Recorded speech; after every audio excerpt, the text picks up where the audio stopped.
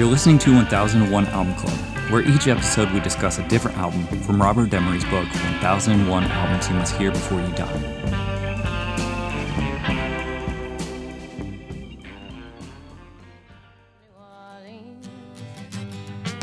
I pulled my harpoon out of my dirty red bandana. I was playing soft while Bobby sang the blues. Windshield wipers slapping time. I was holding Bobby's hand in mine. We sang every song that Javi knew.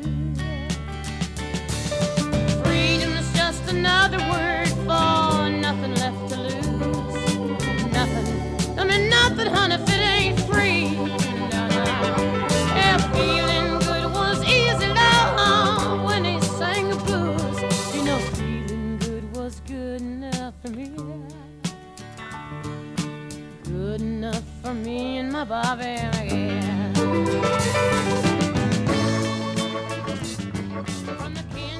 All right, for this episode, we'll be talking about Janis Joplin, Pearl. In the room, I have Rob. Hello. Ben. Hello. And John. Hello. Pearl is the second and final solo studio album by Janis Joplin, released posthumously on Columbia Records, January 11th, 1971. The producer was Paul A. Rothchild, and the genre is blues rock, soul blues, R&B, and funk rock. And I'll read from the book, Jim Harrington.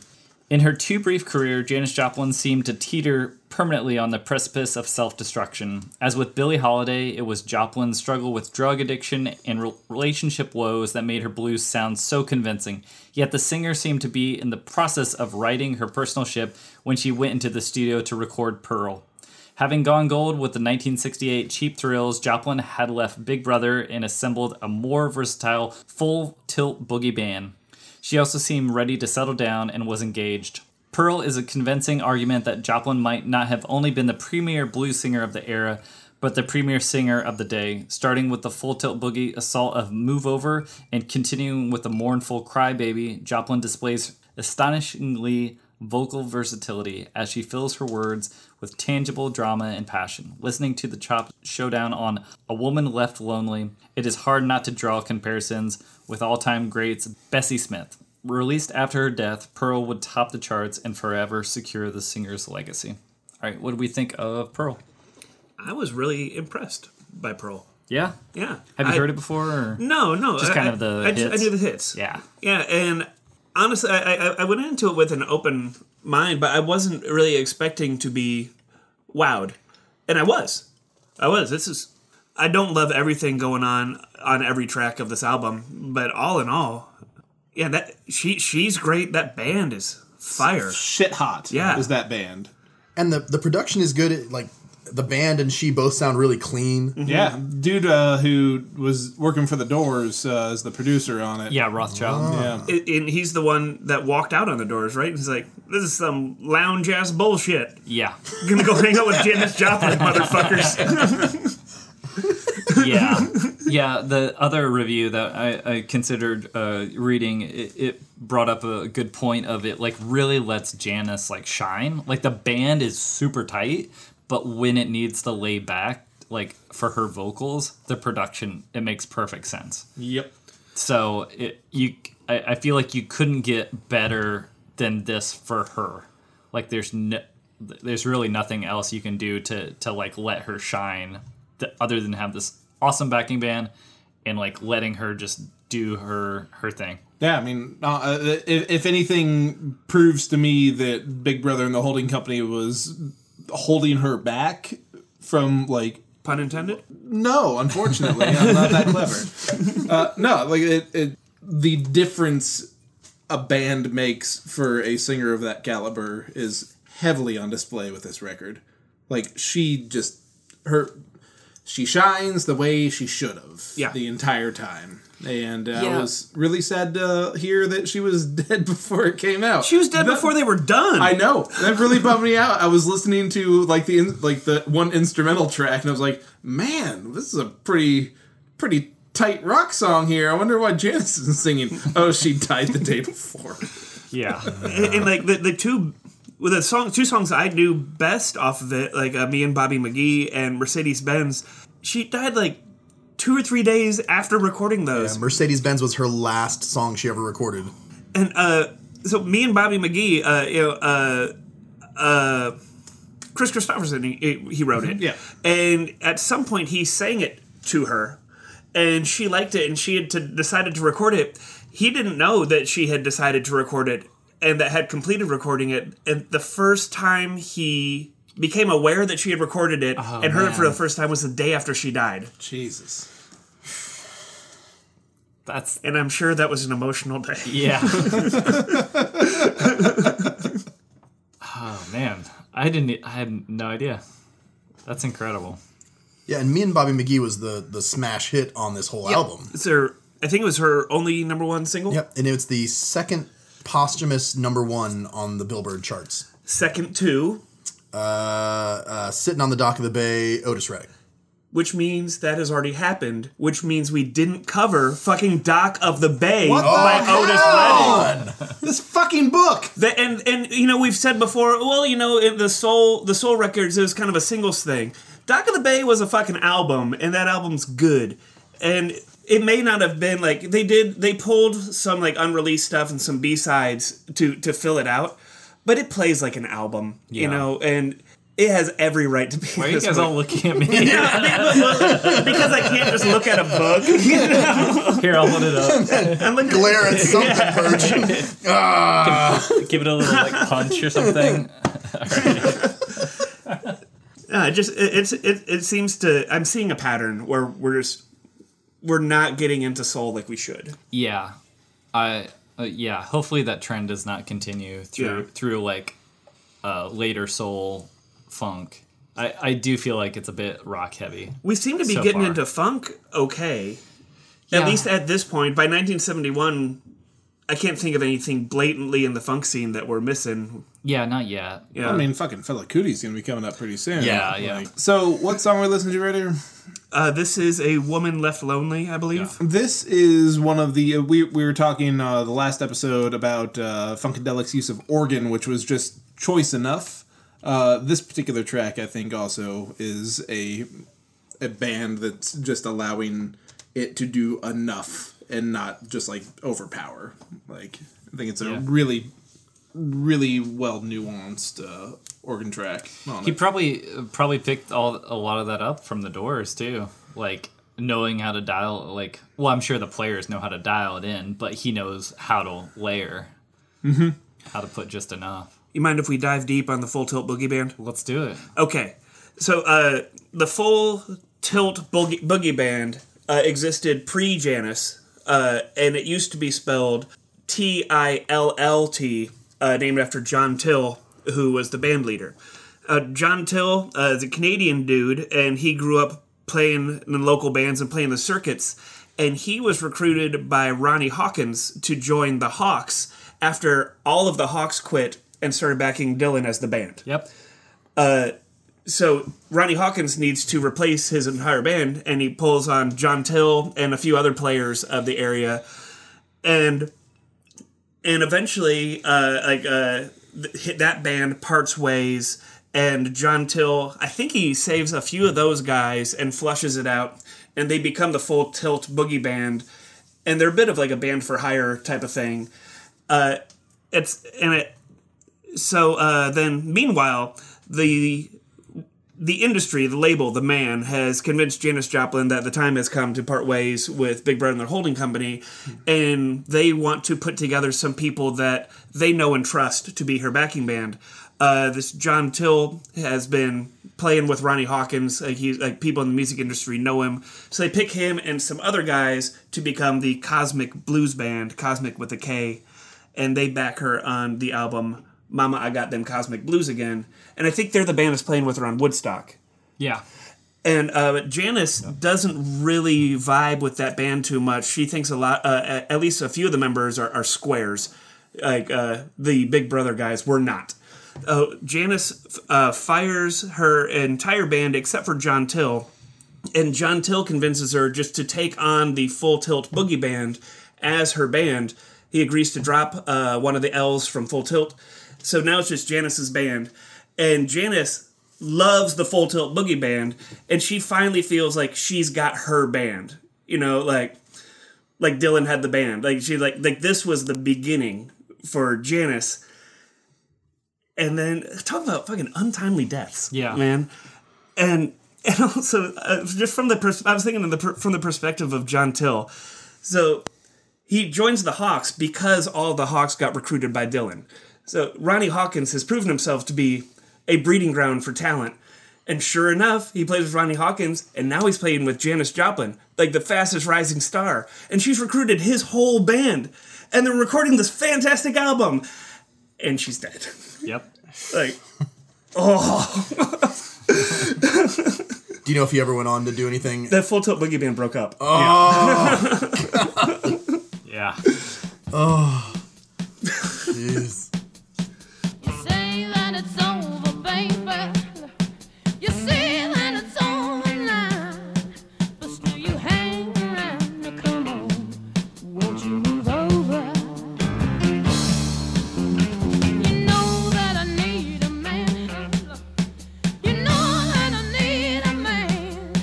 But when I ask you to, you just tell me that maybe you can. Please don't you do it to me, babe, no. Please don't you do it to me, babe. Either take the love I offer or to let me be. I ain't quite ready for walking, no. I ain't quite ready for walking.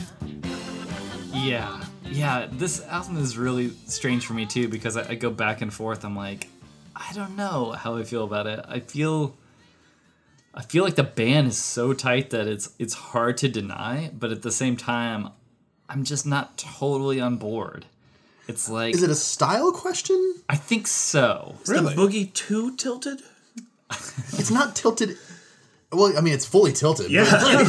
It can be less tilted. Yeah, I mean, like, but it is a particular. Janis Joplin has a particular style, you know, and like, if you're not ready to fall into that mood, it's a tough place to be sometimes. Like, you know, Janis Joplin's style is very unique. Yeah. When you hear her, you know that it absolutely 100% very easily, immediately, it is her, and sometimes you might not want to hear that. Yeah. And I can feel that, but I don't know. It's kind of undeniable. Her talent is undeniable. The band is undeniable. The tunes are undeniable. It's just, do you want to hear her? Yeah. There's a few places on this album. I've gotten that from Janis's performance before, like with the Big Brother stuff. And I'm honestly not familiar with the Mama, I Got Them Cosmic Blues Again album. I'm sure it's great. How many times did she tell her mama? Like, at least once before. How many times has she got them Cosmic Blues? At least once. Right? But this album, I don't so much get the I don't want to call it cringe factor of like, because sometimes her voice is kind of abrasive. I don't get that much on this album, but I do get it in a few parts, like near the end of A Woman Left Lonely. Just the exaggerated vibrato, like on the vocals, that affectation, just it's a little thick, for my taste. But I would say 80% of her performance in this album, I don't get that, and I am prone to that. Yeah, me too. And I found this one to be way more like her on point, and like the nuance was there, and like it dialed in, I guess is a word. Yeah, that makes sense. Like her vocals are very much like bah. Yeah, like, right where they need to be. And yeah, man, this fucking band, Jesus Christ. Yeah, we're listening to "Buried Alive in the Blues" Yeah. right now. The instrumental. She was dead by the I mean, you can almost hear where it's she like, was okay, dead when she was buried. right? Yeah, by the blues. Everyone had the blues. Yep. I'm wondering, since it was, a matter of days, and who knows like what order they're working things. I wonder if they had already recorded the instrumental track and she just hadn't done her vocal. Yeah, exactly. So I don't think they're recording this music that we hear after she died. I think it was just, this is what they had. Right, they was waiting for her to put vocals on. I think somebody, I forget who, someone had written this, had written vocals for it, was asked, did he want to sing on it? And he was like, nope. Right. I'm glad. an instrumental track.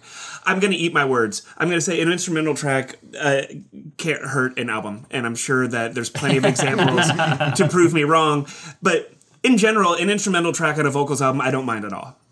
It kind of like gives it a little bit of air. I feel like this was what's the end of side one, right? And it kind of feels like a bit of an intermission song. Like it's maybe. Like a yeah. Well, and It has especially enough back in the day, dynamic too to carry the song through, and it's only it's like 2:30. Yeah, So, it's pop song length. Yeah. especially like back in the day, when bands would just be playing for like 2 hours at a club. It's not uncommon for a band to do an instrumental track while the singer can, catch a breath, have a glass of water, something like that. And often it's like an intermission type of time. Yeah. So Go shoot up in the toilet. Yep. What? She died of a heroin overdose. I made a really funny joke on the internet earlier about it. Whatever. Oh, you made a really funny joke about dying of a heroin overdose. I thought it was very funny with my greater than, less than sign, Big Brother Holding Company, and the Full Tilt Boogie Band. Oh, no, I actually did laugh at that. So Joplin was found dead, room 105, the Landmark Hotel, Los Angeles, after a heroin overdose. Oh, spoilers. The hotel was later renamed the Highland Gardens. And after she died, she left $1,500 in her will for a funeral party. It was held at the Lion Share in California, October 26, 1971, and the Grateful Dead performed. That's awesome. That's a pro move, man. Yep. That is cool. Should all put that into our own little Party clause? Yeah. We'll call it our posthumous rider. Yeah. There's going to be plenty of chips. Plenty of chips. No dip. Dried chips. Right. Enjoy your salt. That's right. Your morning, goddammit. I did have another weird fact about her. I mean, there's plenty to go around, including Jim Morrison once picked her up and she hit him in the head with a whiskey bottle. Oh man! And all sorts of other Is that the exploits. next whiskey bottle he was talking about? Yeah, exactly. We're in 2019. Someone would have filmed that, and that's what I want to see. Yeah, Whiskey bottle, yeah. yeah. And her idol was Bessie Smith, famous blues singer. And when Joplin found out that Smith was buried in an unmarked grave, she bought a headstone that read, "The greatest blues singer in the world will never stop singing." That's awesome. Yeah. An undeniable talent that was dumb enough to kill herself. How old was she when she 27. She's It's a that tall year. the number, Yeah. yeah. Yeah. So that means Morrison's going pretty soon, right? Or is he already dead? We've covered his last album. Yeah. Okay. Yeah, he's right around he's the corner. Dead-ish. And do we have any more Jimmy? Because he went to Paris. Jimmy's dead. Jimmy's gone too? Jimmy's gone. Yeah. Yeah, Jimmy's been gone. Yeah. Do you think Joplin would have... I think Jimmy definitely... it's some sort of... it cemented the sort of legacy. Do you think Janis Joplin... Not to say that Jimi Hendrix is not a fucking amazing guitarist. I think I've raved so much about him. But do you think it helped that she died so young? Are you asking if it's better to burn out or to fade away? In this particular circumstance, yes. I'm saying, does it always help or can it hinder? I don't know if it could hinder. Yeah. I would have loved to have seen what would have happened had she been around for the beginnings of punk. Oh yeah. Yeah. I would have loved that too. There also probably would have been a disco phase, and you just.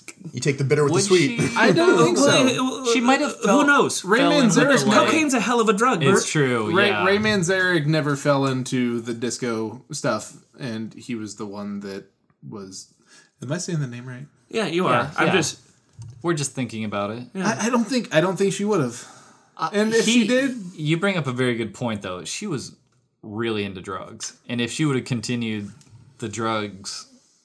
Who knows? The album would have pushed Right. her. It could have been label could have pushed her. anything. Yeah. So, I mean, It's like, Johnny Crash was really into I drugs think too, that buddy. What's I that? would have. Johnny Johnny- Crash was really into Yeah. drugs I thought I too. said Johnny Cash, and I was like, also. Oh yeah, also true. I don't remember any disco Johnny Cash. No, but there was some very bad '80s Cash. Did I'm you- a nut. 59, 79, 99.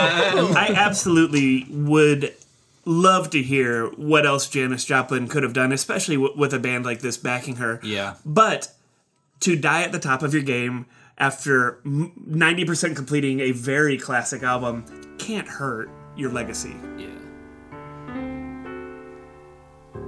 A woman left lonely will soon grow tired of waiting. She'll do crazy things, yeah, on lonely occasions. A simple conversation with a new man now and again makes a touchy situation when a good thing's coming to an end, and when she gets lonely, she's thinking I don't care that much about legacy, Well, especially. it was a question. I think it's an important question when we're talking about a book. Is it's a finite number. I think right? this album would be in the book It would regardless. I think it would still. That was my next question. I Only think it would it- still be in the book. It would have vocals on all 10 tracks. Would Me and Bobby McGee still have been a #1 hit? Yeah, Absolutely. absolutely. It's a good song. It was a tried and was true checking. song. It had already been a hit a few times. Like Roger Miller had a hit with it. Chris Christopherson recorded his own version in '70, and then she goes out and now it's her song. I have you to know? say though, I do not think it would have hit as hard. Oh, probably not. But I think her death projected the sales, but not saying her not to recording take of the away- song just oozes like fucking what It is the definitive. panache. Yeah. You know, Is Like, it supposed to be Bobby McGee and I? it would be. Well, in which Are you talking about Grammar over Nazi Chris Christopherson. I'm simply asking the questions no one else is brave enough to ask. Bobby McGee. You should write this song. Robert McGee and I. well, but it wouldn't necessarily always be I, depending on the context. Well, me and Bobby McGee. Well, Bobby McGee and me. No one says Oh, me, that's true. but you Yeah. could say Bobby McGee and me, depending on the context. Yeah, let's Like, rewrite the like song. Marley and me. Or like Yeah. Mac and me. Right, like Hey. Yeah. Hey, exactly. Yeah. All right. Who was down at the McDonald's? Bobby McGee and me. Just those two drifters in love. Exactly, Mac yeah. and me. Who threw that wheelchair kid off the cliff? Bobby McGee and me. It did. What was it? It peaked at #1, Quadruple platinum, right? holding the spot for 9 weeks, and it certified quadruple platinum. Yeah. Yeah. This album also contains a song of great social and political import. Yes. Well, she says, she goes, Oh, and now I'm going to sing a song of great social and political Yeah. import, and goes About into Mercedes-Benz. Mercedes-Benz. Yeah. Or she ended with like, thanks guys. Or like, it's something real simple at the end. Or like, That's all I got. yeah, something like that. And Mercedes Benz is unaccompanied, right? It's just her. Just acapella and Yeah. she picking it all with that, or is it just acapella? It's acapella. It's full acapella. I think on one of the reissues, they reissued it with a bit of backing instruments just to kind of flesh it out a little well, bit. like it's been covered by like Dolly Parton and I think other folks, right? Yeah, Yeah. it's really it's clever in its simplicity. Like and the it being a cappella just really hammers that point home. It could have an orchestra behind it, and it's still just such a simple song. I like it. I think it was inspired by I forget his name. It was a poem by a beat poet, and like the first line is some amalgam of oh God, buy me a Mercedes-Benz, and it has that cadence. And Janis Joplin liked that song, and her and like one of her buddies who would write with her got into like a writing jam. Like jam as in like, hey man, we're jamming, and they were just riffing, and they were just putting new couplets over that same cadence, and then just kind of like, apparently he was just writing them all down on cocktail napkins, and they just kind of picked a few of them, whittled them down, made a nice little ditty. Cool. Yeah, the covers. I looked up the cover versions, and there's literally 50 different cover versions, including Elton John, the Supremes, Guns N' Roses. Yeah, and plenty more. Jackal. Jackal?